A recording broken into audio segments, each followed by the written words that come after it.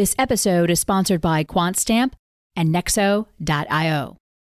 I always go back to this question of, well, how much of the economy runs on rich people showing off? And it's actually a surprising amount. The third richest man in the world is a man named Bernard Arnault. He's right after Elon Musk and Jeff Bezos, the third richest man in the world.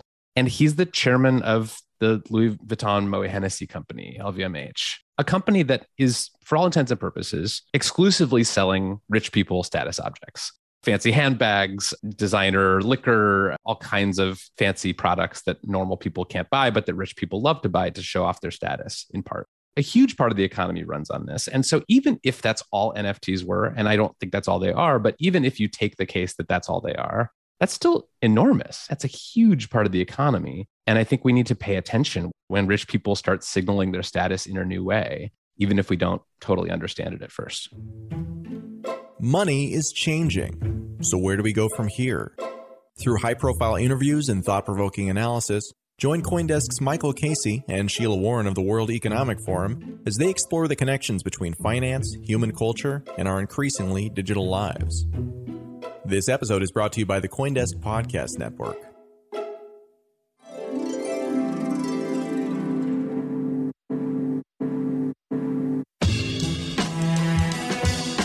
And just a reminder, CoinDesk is a news source and does not provide investment advice.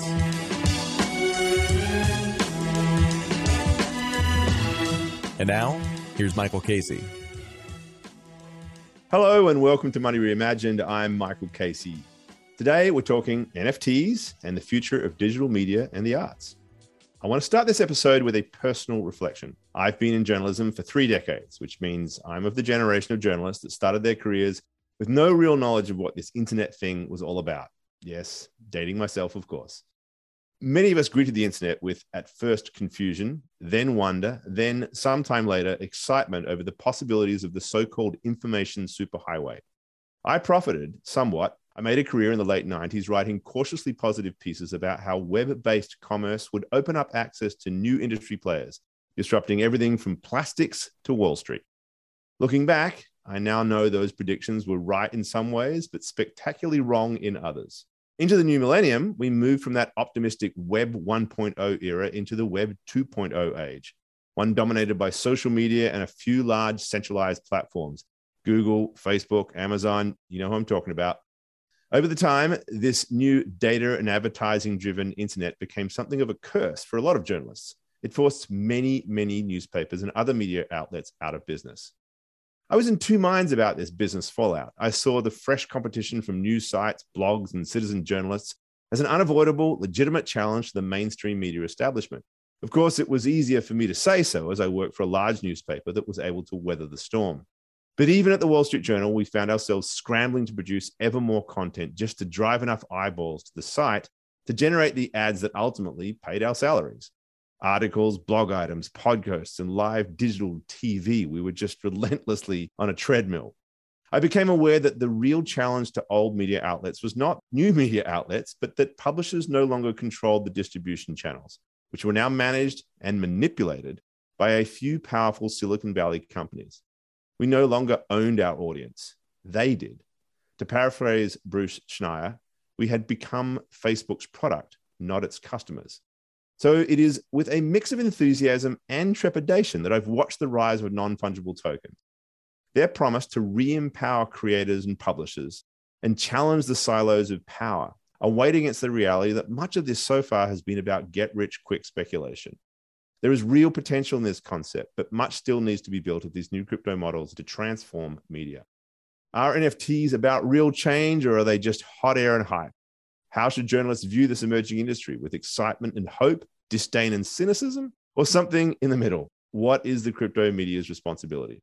To address these pressing questions, we are joined by a journalist who is not only covering these new ideas, but is deliberately engaging with them. Kevin Roose, New York Times reporter, columnist, and podcaster. Kevin is the author of 3 books, most recently of Future Proof, which fittingly for a discussion about Web 3.0 versus Web 2.0 is all about the algorithms that run our lives. He became well known in crypto circles for very early on selling an NFT of one of his columns with success that surprised everyone, including Kevin. But before we welcome him, let's say hello to my co-host, Sheila Warren. Hi, Sheila. Hey, Michael.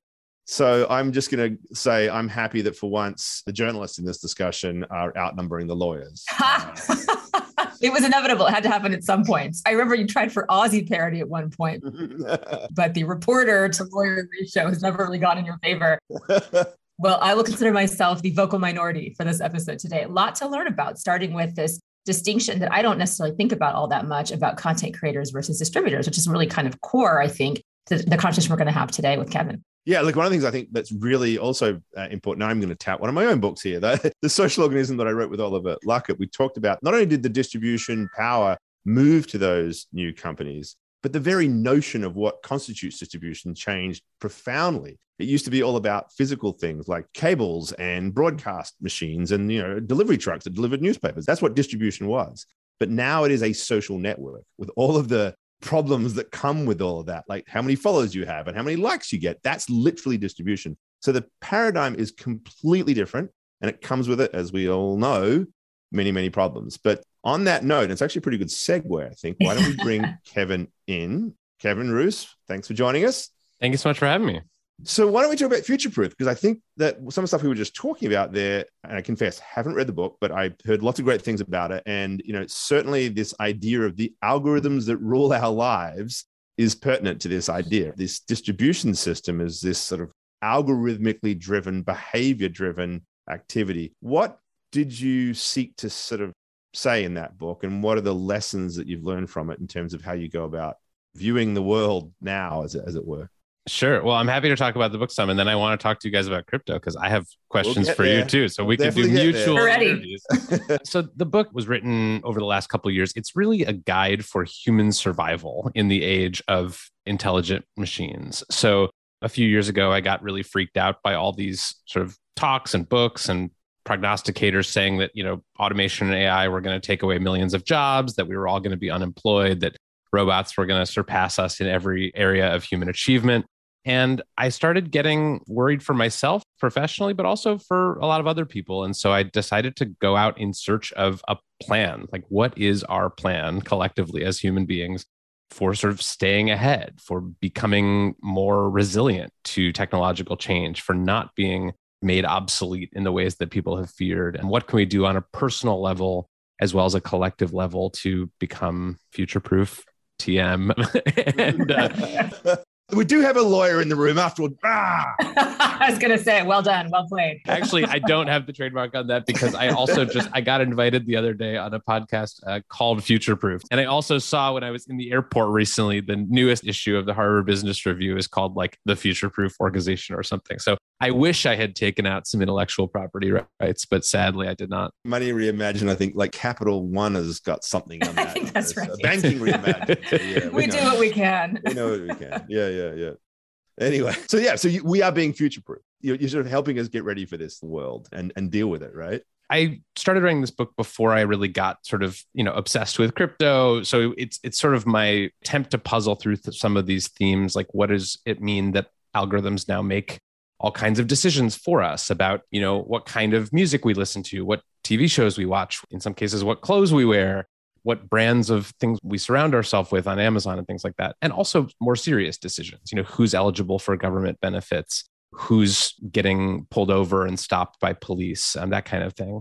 So this was my attempt to sort of take stock of the whole landscape of technological change and to say that often automation and AI and technology in general disrupt our lives in ways that we don't see coming. Microsoft Excel came out in the 1980s. No one said, well, this is going to obviate entire departments of humans whose jobs consist of entering data into spreadsheets and making pivot tables and all kinds of things like that. When TurboTax arrived, no one said this is going to put hundreds of thousands of human tax preparers and accountants out of business.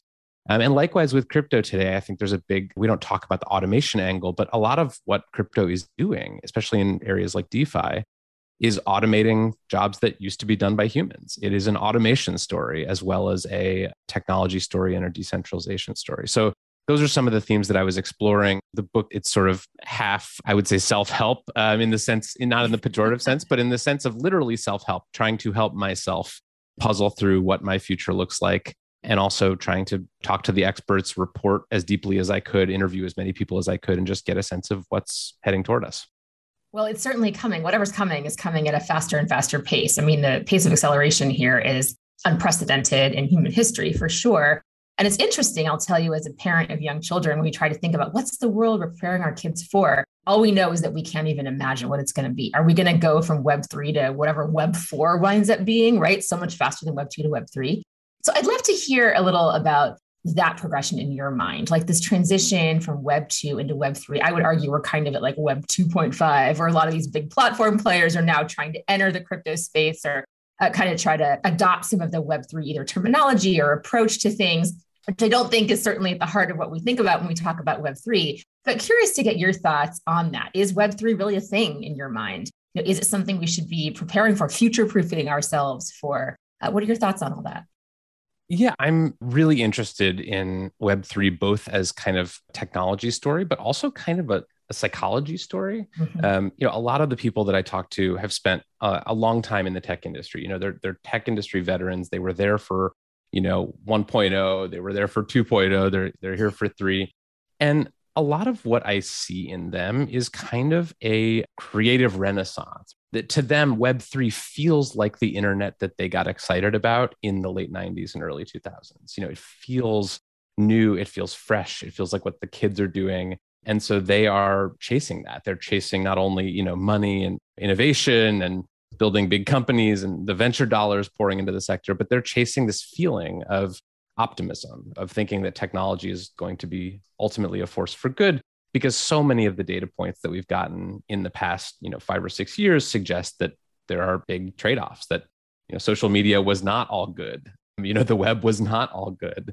And so I think part of what's happening with Web3 that I've been really interested to observe is just kind of the way that it's redirecting some of that energy that maybe some people don't feel like fixing the problems of Web 2. Maybe it's just easier to kind of wipe the slate clean and start over. And so that's been a really interesting thing to track. Do I feel like I'm the right person to prognosticate on which Web3 technology is going to be widely adopted or not? I don't, but I think it's a fascinating shift in kind of the culture of tech of the Bay Area where I live. Certainly, I've seen people who have been pretty down on tech get really excited about Web3 all of a sudden. So I think it is serving psychological purpose as well as a technological one. QuantStamp is looking for talented people to join our team and help us secure the blockchain industry. Our clients include major blockchain projects like Ethereum 2.0, DeFi projects like Maker, Compound, and Aave, and global enterprises like Toyota. As a fully remote team, working for QuantStamp means a great work-life balance, an environment that values creativity and effectiveness, and compensation packages on par with big tech. Come work for the leading blockchain security company. Learn more at quantstamp.com/careers.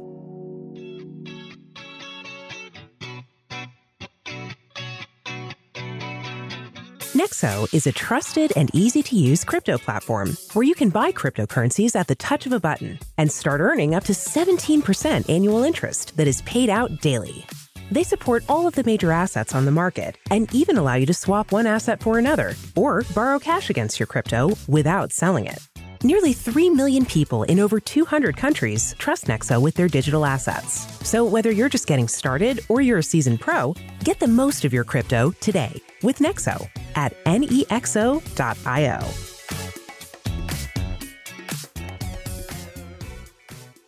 I actually wrote a column about this last week. In fact, the Web3, it actually has been with us for a while. Web 3.0, of course, the way it was typically described. And it might have been Tim Berners-Lee who actually coined the phrase. Of course, Gavin Wood. I think it was Gavin Wood. No, this is the point. Nope, sorry to correct you. Oh, no? Oh, you mean way back in the day? Gavin is the guy that branded it Web3, and he didn't, of course, put a real crypto angle on it, which made it very interesting. But yeah, you're not wrong. And the point I was really making, it was very much just in opposition to Web 2.0, right? We didn't really know what Web 3.0, except that it wasn't Web 2.0, right? And Berners-Lee had his own vision for this thing called the semantic web, which was a sort of AI-driven different model for how we actually process information. Didn't really eventuate. And now there's this whole, it's all about crypto. But, I'd like to hear your thoughts, Kevin, and maybe also yours, Sheila, on this. Like, to me, the real problem of Web 2.0 was the business model that emerged out of it, which inherently placed the interests of these ultimately big media companies that were really, as I said, distribution companies at loggerheads with society. There is a conflict between the idea of me secretly mining all of your data and using it to manipulate you in the interests of society as consumers of the information that you are processing, to do so. That just seems to me that we built something in which media companies, for all of their faults, supposedly had an interest in getting to the truth and getting accuracy and ultimately informing people. Of course, there's all sorts of flaws in all of that, but it wasn't so stark as in my interest and yours are just actually misaligned. And that's the way I personally feel about this. And I feel like that's the hope in some respects of crypto, wherever it goes. The idea of this version of Web3 is to actually sort of undermine that model and put power back into the hands of those who are actually producing the information rather than those who have the power to manipulate it. That's my take. I don't know, Kevin, what your thoughts are on that. Yeah, there's a lot in there that I think is right. One thing I think about a lot with crypto and NFTs and sort of the future of direct relationships between, people who make content and people who consume it. It's a more direct relationship. In some ways, it's a more aligned relationship because, like at the New York Times, we're now a majority subscription business, which in some ways gets us away from some of the issues that you mentioned about misalignment with advertising and social media platforms. But it also creates a new set of challenges, which is now you have this group of people who's paying you, expecting a thing. And if they get that thing, they're happy. And if they don't get that thing, they're not happy. And so there's a danger of becoming sort of captive to an audience of either subscribers or people buying your NFTs or whatever is happening in the creative market. There is no perfect solution. Ad-based solutions have their drawbacks, but so do direct relationships and subscription businesses. So that's one thing that I think of. I'm not sort of nostalgic for the golden age of newspapers or anything like that, but I do think that what we had for a time was a kind of best of all worlds scenario where you had advertising that was supporting a mass media, but you also had, subscription revenue that would blunt sort of the worst effects of the advertising sort of click-driven business model. The future is going to be a mix of both. It's going to be some ads, it's going to be some subscriptions and direct relationships like NFTs. I don't think we can ever fully shift away from an ad-based media model. And what I think is really interesting is even beyond the business model behind it, it's kind of this fundamental question, which gets you can go down the rabbit hole of Section 230 and other things like who gets to say what and where, which I think is fundamentally what we're talking about. Because in kind of when I think about from a layperson standpoint, the golden age of media as it's described, right, where you had a newspaper fully controlling the content that was being released. You had reporters that certainly had bylines. They were known to people, but not in the same way that kind of like the big, I remember growing up and seeing, Dan Rather and these kinds of folks like on the news, and they were sort of controlling the messaging around what we heard as a country, right? But also the world was hearing about what America was telling itself, which is really powerful when you think about that control being held by a handful of older white gentlemen, right? And that was the same thing was true, I think, in newsrooms. Part of it was resistance and backlash against that to say we need other voices, we need a more democratized way to access content, and not just content, but points of view, because of course, news reporting, as objective as it tries to be, comes with its own slant on things. And we see that, and that's become more pronounced as time has gone on. So then you had this kind of desire to sort of give everyone the opportunity to create content and have like the internet itself, right? Like democratically decide like which content is more valuable. How do you become an influence? All that kind of thing.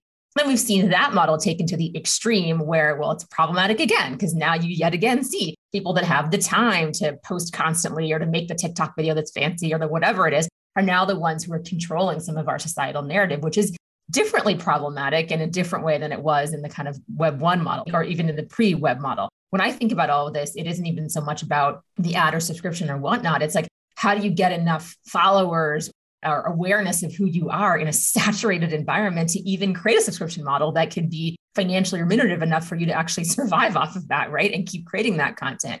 And as we get more and more people entering the workforce who think about this as the primary way that they digest news or content or media, it gets even more crazy. So I see some of that already being replicated in NFTs.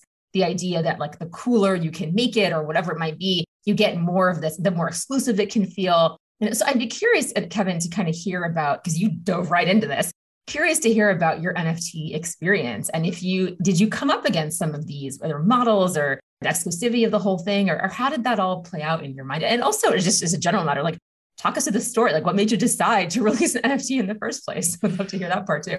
Well, it was sort of a long process, but I got interested in NFTs in 2021. I think the Beeple sale had just happened, the $69 million sort of Sotheby's sale, or was it Christie's? I forget. One of the big auction houses sold, some of Beeple's art for $69 million, and everyone sort of stood up straight in their chairs and said, excuse me?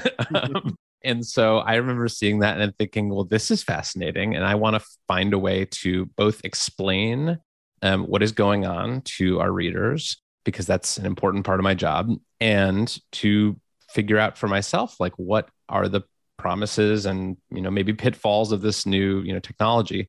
So I came up with the idea that I would write a column sort of explaining NFTs and the whole phenomenon and what they were and why people were interested in them, and then mint that column as an NFT and put it up for auction. And this was sort of like a stunt, I admit. And I told my editors that I wanted to do this. They said, excuse me, can you start at the beginning? And I had I will let you guess at the number of meetings that I had in preparation for this. And the lawyers got involved, I'm sure. I'm sure. Whatever number you're thinking of for meetings, it's higher than that. And so eventually I get the sign off. They say, you can do this. Proceeds will go to charity. The New York Times has its own charity called the Neediest Cases Fund. And so we said, any proceeds we make go to there. And I'm thinking in the back of my mind, well, this is all moot because no one's going to buy this thing, because who the hell wants, JPEG of a newspaper column that they can read for free on the internet? And, in Slack, there's some great records of, my colleagues just like absolutely dunking on me for thinking that this was going to get, they're like, you think someone is going to buy your, piece of crap column for, I remember I set the reserve price at like half an ETH, which at the time I think was like, $800 or something. And they were like, you think someone's going to pay $800? Come on. Like, who do you think you are? So they're taking bets on how little it's going to go for. And the auction, goes up, and for a while there's nothing. And, some people start, bidding like, the minimum. The next day I wake up and there's like been this total bidding war. It's gone up from 10 ETH to 50 ETH to 100 ETH. So finally it closes out 350 ETH is the final sale price, which at the time was about $560,000. And today I think I checked it, it's about $1 million. Wow. So all of a sudden I had like 350 ETH just sitting in my wallet and had to figure out what to do with it, which was another whole process. But it was a way for me to kind of experiment and write about the experiment. And that's always been a kind of journalism that I really enjoy, is just jumping in, talking about it from the first person perspective. So that was a real wake up call for me. And that sort of sent me down the rabbit hole, as it were, on crypto and NFTs and Web3, and just started me like kind of becoming obsessed with and learning as much as I could about them. I mean, I listened to another podcast, the New York Times Post, The Daily, had you on to talk about this. And what I really liked about it was the conversation that you had from there, thinking about, okay, what did this person buy? Like, what is the actual value of spending, what was then $550,000 on this thing, which, as you point out, you can quite easily read on the internet. It's a JPEG. It really doesn't have any utility in that regard. And I think you came down in an area that I tend to agree with you on, which is that there's this something about bragging rights and the firstness of things and the ability to have that certificate of being that one and the collectability of all of that. And much of our economy does depend upon that sort of stuff, right? So I don't know, just maybe break that down a bit further, because you've obviously given it some thought. You're like, why on earth? Like, you were literally, the recipient of that sort of mindset, or whatever it was that was driving the urge for somebody to spend that much money. Yeah, I did. I went back to a lot of the bidders in the auction. I just sort of called them up and asked them, like, why did you do this? What got into you? I know this is awesome, but why did you think this was awesome? Right. And so the answers I got ranged. I mean, some people said, basically, like, I considered this a marketing expense for my crypto startup or my art project or whatever. If I could get mentioned in the New York Times, that would be worth whatever I paid for it. But at the high end, the people who actually sort of, won the bid and were bidding, hundreds of thousands of dollars worth of ETH for this NFT. You're right. It was more about sort of bragging rights. It was being the first. It was having a potentially, historically important NFT, the first, New York Times NFT, they thought might be worth something someday. And I always find this criticism of NFTs really strange. Like, there's always this knock. It's just showing off. It's just bragging rights. It's just people seeking to display their status or their wealth or whatever with their CryptoPunk or their Bored Ape or whatever. And like, I always go back to this question of, well, how much of the economy runs on rich people showing off? And it's actually a surprising amount. The third richest man in the world is a man named Bernard Arnault. He's right after Elon Musk and Jeff Bezos, the third richest man in the world. And he's the chairman of the Louis Vuitton Moet Hennessy company, LVMH, a company that is, for all intents and purposes, exclusively selling rich people status objects. Fancy handbags, designer liquor, all kinds of, fancy products that normal people can't buy, but that rich people love to buy to show off their status in part. So a huge part of the economy runs on this. And so even if that's all NFTs were, and I don't think that's all they are, but even if you take the case that that's all they are, that's still enormous. That's a huge part of the economy. And I think we need to pay attention, when rich people start signaling their status in a new way, even if we don't totally understand it at first. There's a sneaker industry and a luxury bag industry that would absolutely support everything you're saying. I'm in this Facebook group, funnily enough, of lawyer moms, and there's periodically conversations about how do you get some of these items. And there's just this whole conversation that happens like, why do you need that thing that costs $30,000? Or, it's hilarious, some of the flexing that happens, but also just some of the very, very wealthy people who are like, oh, this is just something that I take for granted. And it's a way for me to kind of enjoy this thing, but also kind of demonstrate that I have certain status. So I think you're absolutely right in that. And I think it's kind of an interesting question. We talk a lot on the show, like, where does culture start? What part of the culture actually creates things? And there's a lot. I've been really fascinated in following the Black creators who are making NFTs and collectibles, and kind of the way that culture, which oftentimes is where a lot music, like a lot of sports, a lot of things start with that community, are kind of bleeding over into kind of mainstream or more getting normalized in ways that are really kind of really broad spread and societal. So I've often said on this show, like, I'm just waiting for Bollywood to pick up NFTs and really start running with it, because that's going to, and the Korean pop culture, right? That's going to be. Once the K-pop people start doing it, it's over. They run the internet. That's right. And if the BTS army decides that NFTs are cool, like, it's over. Well, they did actually decide that it wasn't. The BTS army did say they were going to launch one. They got a backlash from their fans, but I think they're still moving ahead with it. There is. Oh, well, then it's dead. I mean, you can't overcome K-pop resistance. That's like one or the other. The final boss of internet movements. Yeah, but I think there is so much about this that is about culture, and it is about what different pockets of our society value. And so there's the luxury goods market. There's also, like you say, hip hop culture, right? No joke. I mean, there's a lot of power that comes from that community. There's definitely the LGBT community and a lot of things that they've created that kind of make their way to television, to media, that then become popularized. So I think all of that is really true. But I also think with NFTs, there is this idea that they can contain a proxy for rights, for access rights. So it's not just this is what I find fascinating. This is the lawyer hat that I'm wearing here. So it's not just a status or the owning of a cool thing or whatever it might be, or the flexing. It's also that can then translate into actual concrete rights. So we saw this, Michael and I, we talked about this a little bit with the NFT event, I'm going to call it a conference, the NFT conflagration that happened in New York, where to get into the Bored Ape bar or whatever it was, you had to demonstrate that you owned a Bored Ape. It just happened all over the place, all kinds of different NFTs.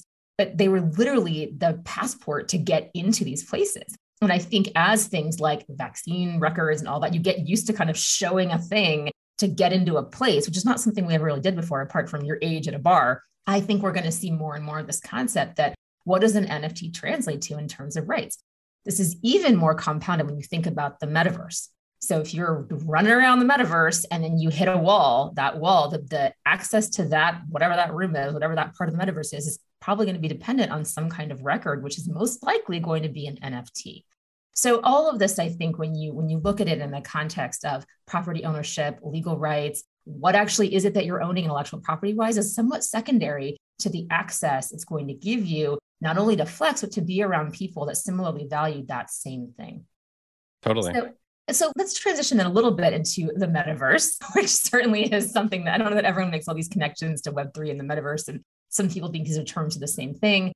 I think they're a little bit different. I think of the metaverse as digital property, like digital. There's this hilarious thing I saw that I can't remember where I saw it. It came down that like someone's creating something called crypto land. Have you ever heard about this? Crypto land. There was this like big piece that came out probably on Medium. I'm not quite sure. I'll try to dig it up. But basically it was like, there's going to be this place called crypto land, and getting in is going to cost this amount of money, which is an absurd amount of money. Feels a little Fire Festival to me, to be honest. But then there's this whole question. It was in the FT. what does that mean? There's going to be bars, there's going to be salons, there's private islands within crypto land, right, to get into. And so when you think about the metaverse, is that the use case that you imagine? Or are you thinking more of like the gaming environment that everyone's more familiar with, where you're kind of moving around, collecting things, having battles and whatnot? And how do you see gaming connecting into this entire conversation around Web3? Wow. That's a great question. I also would really love to go to crypto land for a story. So if anyone wants to send me to the South Pacific to hang out in crypto land for a while, if any editors of mine are listening. Safer than going to, to Baghdad and the I mean, exactly. What could possibly go wrong? Exactly. Although I say that now, and then, I'm the guy at Fire Festival who's like eating ham sandwiches in this, in the FEMA tent. So I think about the metaverse as being less about sort of a set of technologies and more about the merger of our online and offline selves. And I think that this is already happening to some extent. I went on vacation once to a resort, and it happened to be the same week that a bunch of like Instagram influencers had been invited to like stay at this resort and take a bunch of pictures and do free marketing. And, they were getting these comped stays at the resort. And struck me as like a really interesting moment of like the capital that these people had accumulated on social media, all these followers, these reputations, were sort of allowing them to do things, just to your point about access, like in the physical world, that they wouldn't have been able to without those credentials. But I think that, the metaverse is sort of a state of mind. Like we all have online selves and offline selves. And I think as those online selves become more forward in our conception of who we are, become a bigger part of our identity, I think that that's moving to the metaverse. And so, when you have, I think during COVID, especially, a lot of people's primary experience of the outside world and of other people has been mediated, through screens and through internet platforms. Certainly when I see kids, preteens, like spending all day in Minecraft and Roblox, like that to me feels like they've moved to the metaverse, and they would actually rather have like a cool thing in Minecraft than like a cool item in their bedroom, because they spend more of their time in Minecraft. So to me, it's like, where do we become primarily our online selves? And that tipping point to me feels like that's where you like enter the metaverse. That's the fascinating way to put it, because it is, to Sheila's point about culture as well. Culture is an inherently intangible thing, and it can reside presumably anywhere. And its value is expressed in all of these intangible ways. And so it is the sort of thing that you can, to this idea about the bragging rights and the showing off rights, right? That I can do in a metaverse environment. It's not the place I can sit at a bar and enjoy a martini, but I can, I can do all of that other sort of ancillary beneficial stuff that is so much a part of the way, as you quite beautifully put it, the economy runs on rich people showing things off, right? You can do that in the digital realm. So I think that's a really important point. I mean, one of the things that I find, and both of you maybe weigh in on this, but I'm excited about NFTs for what I see them as the building blocks of property rights. They are, Sheila, you talked about being a proxy for property rights. I think in a purely on-chain environment, you could say that, because right of access, they give that. But like once we start trying to translate external aspects of this, and I have to be careful because a company that I helped found is working on what we think is the right solution to this problem, but this drawing the link between the real world and this NFT world, there still needs to be a lot of legal construct around what those rights are. You still need lawyers. You still need lawyers. You still need lawyers. And they're going to have to come up with very clear ways to tie those NFTs to those usage rights. And so that if I do get exclusive rights to Kevin Roose's column, and there's a way for me to take it down, I'm able to actually execute that. And we don't have that right now. But when we get there, NFTs, I think, are the building block for this. And that's really, really important, because property rights, the right to, and it's about right of control. And it's not just about ownership. It's really just as much about what can I do with this thing that I have this right to? Whether we like it or not, we sit on the left-right divide on these issues. It's been there at every moment in history when there's been these leaps. So the Magna Carta was the moment when, the aristocrats, basically told the king that they weren't going to take it anymore, and they were going to stand up for their rights as noblemen. It's there at the sort of the dawn of the stock market, the VOA and the Dutch East India Company, and the arrival of stock rights. It's there when Deng Xiaoping basically kicks off the Chinese growth story by giving property rights to homeowners within the Chinese population. So this is under De Soto's big thesis about the mystery of capital, that it comes from the ability to actually express and then work on those rights and execute upon them. And he was always talking about mortgages and things like that as being a form of that. We have had no means to do so in the digital realm, because there was no such thing as digital scarcity. I could just repeat anything. There was no capacity to say this is a unique digital artifact. And now they're it. And so the idea that this thing, the digital economy, which was already such a huge part of our life, could now have a building block upon which to exert that same powerful mechanism that history has shown, to me is really, really important. But when we think about that, right, some of these land grabs that are happening, whether it is buying the land next to Snoop Dogg's metaverse home, right, because you think you're going to benefit. I wonder whether this is akin to the arrival into the new world. The conquistadors coming in and claiming all these huge tracts of land for themselves so that in the future they sit there as the big landed gentry. And I suppose if that is the case, can we control that? Should we control that? Should we be thinking about who's going to actually control the future of the first adopters are going to be in there grabbing that? Or is the pure abundance of the digital space make this whole point moot? Well, Sheila, I'm interested to hear your thoughts on it too, but I think this is one of the thornier long-term issues for crypto and Web3, which is that right now we have sort of the internet is kind of the exception to a lot of sort of societal rules about capital ownership and rights. And it's sort of this place where any teenager in Delhi can speak with the same authority and the same tools as a very wealthy American CEO. It's sort of a level playing field in that way. And I don't want to idealize it and say that there's nothing wrong with it, but it does have this quality of the internet of being sort of free of some of the scarcity that defines the offline world. And so when I hear people talking about property rights in the metaverse and how do we ensure that only desirable people move into our metaverse neighborhood, it has some really ugly historical echoes to me. And I don't think we feel like this is going to be entirely a good thing, that the internet in some ways, if the Web3 folks are right, is becoming more like the offline world in the sense of being exclusive, in the sense of being gate kept in the ways that our physical world has been for so long. So that's the other side of this. I totally see your point about sort of figuring out a way to transition our understandings of property rights to digital spaces. But I do think that, the potential downside is that a lot of people who enjoyed access to spaces and, social capital and things like that on the, in Web 2 could find themselves locked out in Web 3. Kevin, I actually want to respond to something you were saying earlier and take your invitation to comment, which is, this is exactly what keeps me up at night, is what you're talking about. I think we are naive if we imagine that we are not going to wind up replicating certain parts of exclusionary behavior that exist in a real world society within anything, whatever you want to call it, the metaverse, online environments. You already see this. I mean, you go into, the average DAO that's not well moderated, frankly, and you see a lot of nonsense happening. And sometimes that's overt racism or overt harassment. Sometimes it's character assassination.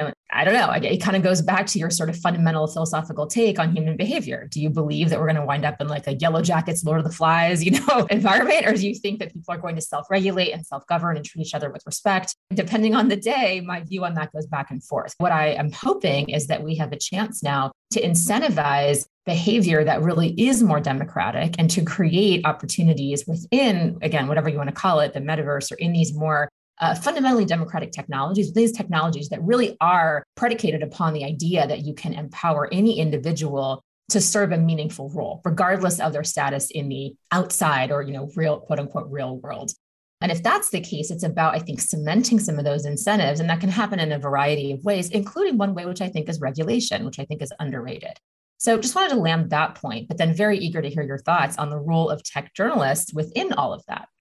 It's a really good topic of conversation and one that I'm sure we could spend 8 or 9 hours on easily. But I do worry about this too. It doesn't keep me up at night. Plenty of other stuff that keeps me up at night. But it is something that I think, the Web3 community needs to contend with early on, because that's the time to shape these systems, is when they're young and before the problems get baked in and intractable, as we saw happen with social media. So I want to just close this out. Maybe one just last question here, Kevin. And it's funny, like when we caught up in a bar, Decrypt Media was sponsoring an event, and you came by, and there were people before you arrived saying, "Oh God, Kevin Roose is coming because apparently he's going to be writing this big piece about crypto media." And they're all like, what's he going to say?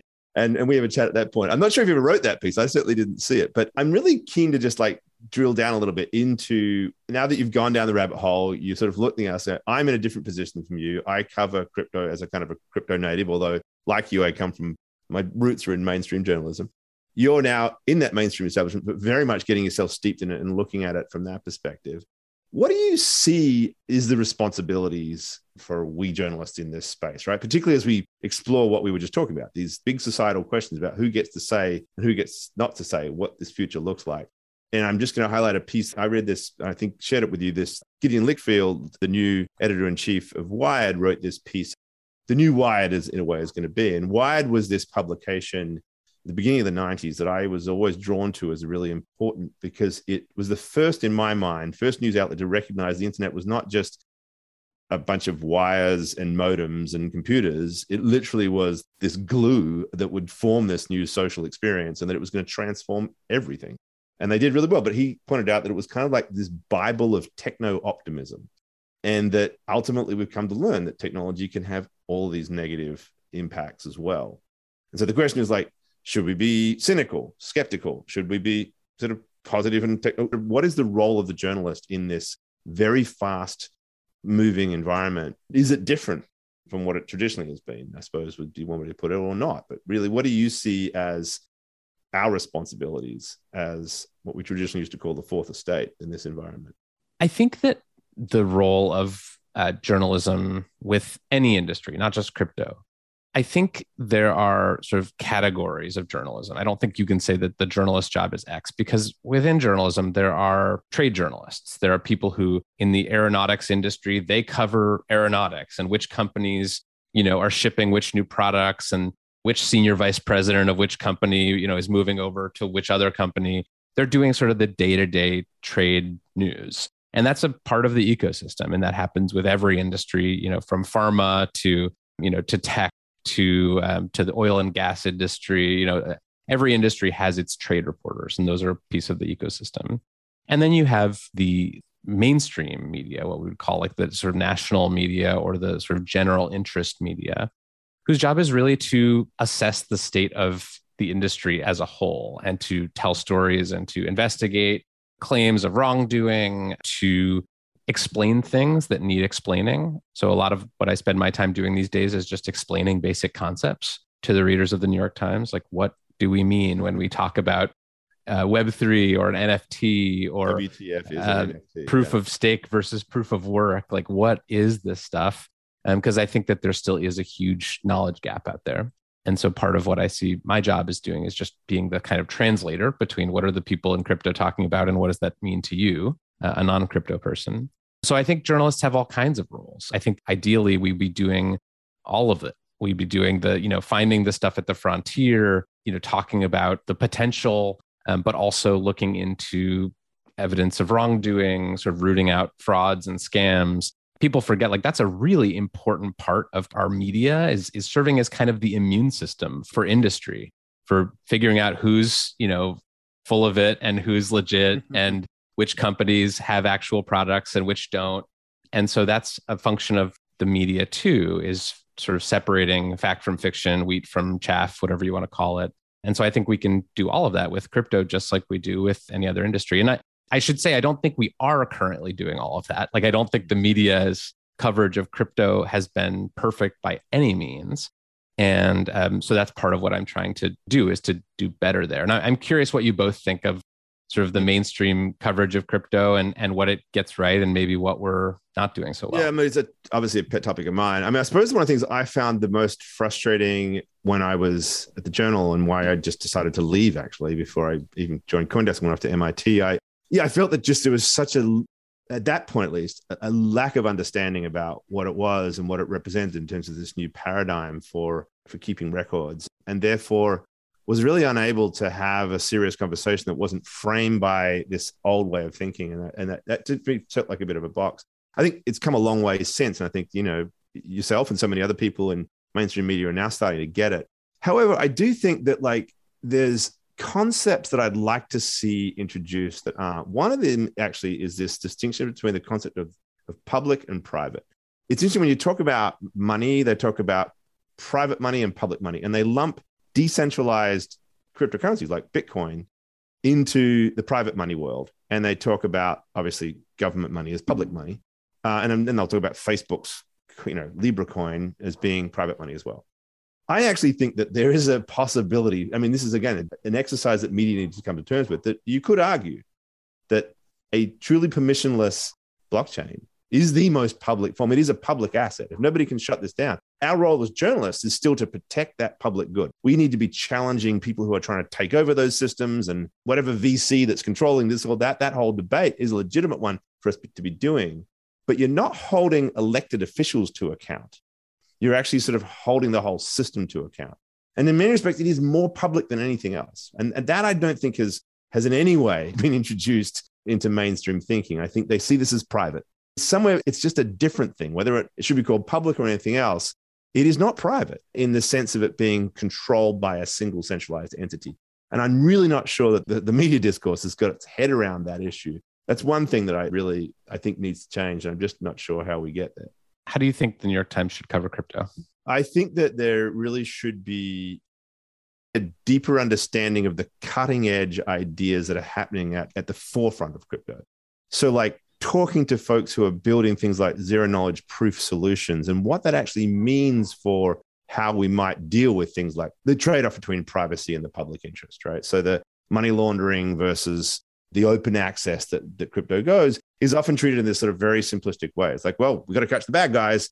And that's why we still have to have AML and KYC rules, without really sort of exploring that, hang on, there might actually be solutions out there that allow us through this technology to improve financial inclusion, but at the same time, explore ways to protect the public interest, the financial system, and so forth.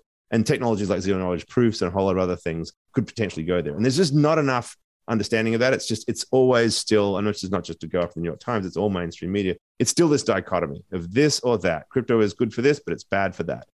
Similarly, the energy debate. Energy debate is all about way too much energy consumption with Bitcoin and therefore bad. And there's some truth to that. It's clearly got a massive carbon footprint. We've had a number of episodes on this show talking about this, but there's a whole other way of thinking about it that starts to talk about, like, what could policymakers do to leverage and there's going to be some hearings this week to talk about these things in Congress. But the idea that there is another way of thinking about this, that you could flip this around and start to think about system design from a societal perspective, and why this technology as an open source system, an easily, freely accessible system, really does change those systems. I don't think there's nearly enough understanding of systems, exponential effects, network effects, all those things that are just fundamental to the world we live in, but are really important to crypto. I don't think that level of understanding exists across enough mainstream media to be able to pass all this and understand it properly. Totally. I mean, I think one of the macro problems with crypto journalism writ large, and this goes far beyond the New York Times and far beyond any individual outlet, but I think the objective messengers are not credible and the credible messengers are not objective. And so you have, on one hand, the mainstream media, which is still writing for a mass audience where they might need some prerequisites before they jump into, zero knowledge proofs and things like that. They need to take the 101 class maybe before they jump into the graduate seminar. So I think we'll get there and we'll get more sophisticated. But I do think there is this issue where, the people who are the most settled on the frontier are just hopelessly biased. I mean, cannot see for the life of them the downside of any of this. And so I think that we need to, I don't think it would be a good move, if we shifted to writing only positive stories about crypto. And I don't think that would be good for crypto. Mm-hmm. And I don't think it would be good for our readers. I'm curious in particular, because I'm thinking about, well, where should I be aiming my coverage? Is it to the person who has no idea about any of this? Is it to the person who, maybe owns a little bit of Bitcoin and a little Ethereum, but doesn't really understand the sort of second layer concepts? Is it, should I be doing some of all of it? Where do you aim your coverage if you're me? So I'm curious, where do you think I should be aiming? Who is my audience? Yeah. Like, should I be aiming for, the person out there who's never heard of any of this, or should I be assuming a level of fluency? Tell me how to do my job, please. I certainly wouldn't assume a level of fluency. I mean, that's for sure, because I think that hardly anyone's really fluent in this stuff. And it's something that we talk about on the show all the time, right? Like, who's the audience? Who are we trying to reach? And it's something I think about in the role I have at the forum all the time. I talk a lot about my role as I see it being really to help normalize crypto as one among many options. And mainstreaming it is someone else's job, but normalizing it, I do feel. I think we've moved beyond the idea that crypto is for criminals. And if you use it, you're doing something shady or you're being crazy or whatever. I think we've moved beyond that as a society. But there are still risks that need to be talked about. What's missing, I think, across a lot of outlets is kind of a consistent broad frame. And what I think that frame is that we are in a moment. And I think that there's not enough discussion about the moment. There's a lot of like crypto's everywhere. Why is it everywhere? There's a reason for that. And we're in a moment where the technology, to Michael's point, does have the potential. I believe this truly. It does have the potential to move beyond creating a digital replication of the current power structure we have in society. It can do that. Is it going to do that is a really open question. In my mind, it is not obvious that's the way it's going to go. And what's happening now in the next, I would argue, like certainly 5 years, but even like the next 2 to 3 years is going to determine whether the crypto ecosystem winds up just being a digital representation of everything that we think is flawed about the way the internet works today, the way the financial system works today, all of that. We're just baking it in yet again in another iteration, right? And the story goes on. Or is it going to be something, maybe it's not as radical as some people would want or as is potentially possible, but certainly there's an opportunity to do something that is far more about empowerment, agency, and true democracy. That is a point I think gets missed in all of the like energy consumption, therefore bad, or criminals and ransomware, Like that's, to me, that's like micro decisions, right? We're talking about systemic potential upheaval and change, or an establishment order that is baking itself into the digital environment. And that to me is the story. And if you think about that frame behind every piece that's written, right? Like what then does the energy debate mean? Like how does it affect energy companies? What does it mean for establishment players? That's not the same as having a conversation that's like Bitcoin, lots of energy, terrible for the environment, blah. Oh, greener options, proof of stake. Like, I mean, that's just not interesting in my mind. You know what I'm saying? That's what I think is missing from a lot of the pieces. Totally. I mean, that's one of the reasons whenever people tell me like, why should I pay attention to crypto? Like, why do I care? I'm a normal person with a normal job. I'm not a degen. I'm not, right. not an NFT flipper. Why should I care about this? One of the things that I tell them is caring about this now, understanding it now is the best way to ensure that it doesn't become a destructive force later. Future-proofing, if you will. Exactly. Well, and I think about this in sort of autobiographical terms, because I remember when social media was young. I was starting out as a journalist, but I remember that most of the coverage assumed that it wouldn't work. It was like social media, it's this fad. People are going to get tired of seeing their friends, brunch photos. That was a big thing. Like, why do I care about people's avocado toast? People just assumed that all the punditry was like, Facebook will never make money. Twitter will never make money. These companies will fail. And that was sort of the dominant knock on them for a long time. And what no one was asking, or at least not like people loudly in positions of authority, was like, what if this works super well? What if it totally changes the world? What if billions of people get on board? What if it elects presidents? What if it changes the way politics is done? What if it introduces thorny questions around free speech and safety and privacy and offline violence and misinformation? And I just think that we need a strain of crypto coverage in the mainstream media that doesn't assume that it won't work, but takes seriously the possibility that it will. Right. Yeah. It's very quick right now to just dismiss and to see problems as a reason to assume that it isn't going to work. And in fact, those two things can be quite separate. Yeah. And I really take your point about there is a risk, there is a problem with credibility of sources. I think it's particularly acute in what I see as crypto tribalism. There's these token tribes and they're all obsessed with their token. And if you're not writing about them, you've obviously got some hidden agenda. And that's extremely hard to take them seriously because it's just such a narrow vested interest take on this. And token holders who are listening to me, you know who I'm talking about. And it makes it very difficult to take sometimes the whole industry seriously. But I will posit that this has always been so, right? There are always vested interests who are trying to distort the truth. And there's very much the case that those who want to see this industry fail also have a lot of skin in the game, right? And, Wall Street is the quintessential example of that. So it's like, where do you find credible sources who aren't just dismissive, who haven't got some stake in the game, who aren't just cheerleaders either, but can look at this from that very big picture perspective and say, where's it going? Why does it matter? What are the risks? And so forth. And I mean, they're the most interesting questions. The questions that we will continue to ask and pursue here on Money Reimagined as we have. So thank you very much, Kevin, for engaging what I think has been more of a classic three-way conversation. And I've really enjoyed that aspect of it. Lots to think about, lots to talk about. Congratulations on the books, on everything you've been doing in this space. It's looking forward to seeing where it goes. So again, thanks very much for joining us.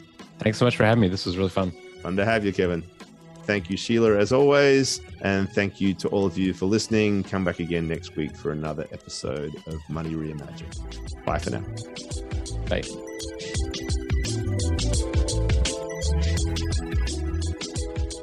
You've been listening to CoinDesk's Money Reimagined. This episode featured Sheila Warren, Michael J. Casey, and guest Kevin Roose. Our theme song is Shepherd. This episode was produced and edited by Michelle Mousseau, with additional production support from Eleanor Paul and announcements by Adam B. Levine. Have any questions or comments? Please send us an email at podcasts@coindesk.com or leave us a review on your favorite podcast player. And from all of us at CoinDesk and the Money Reimagined team, thanks for listening.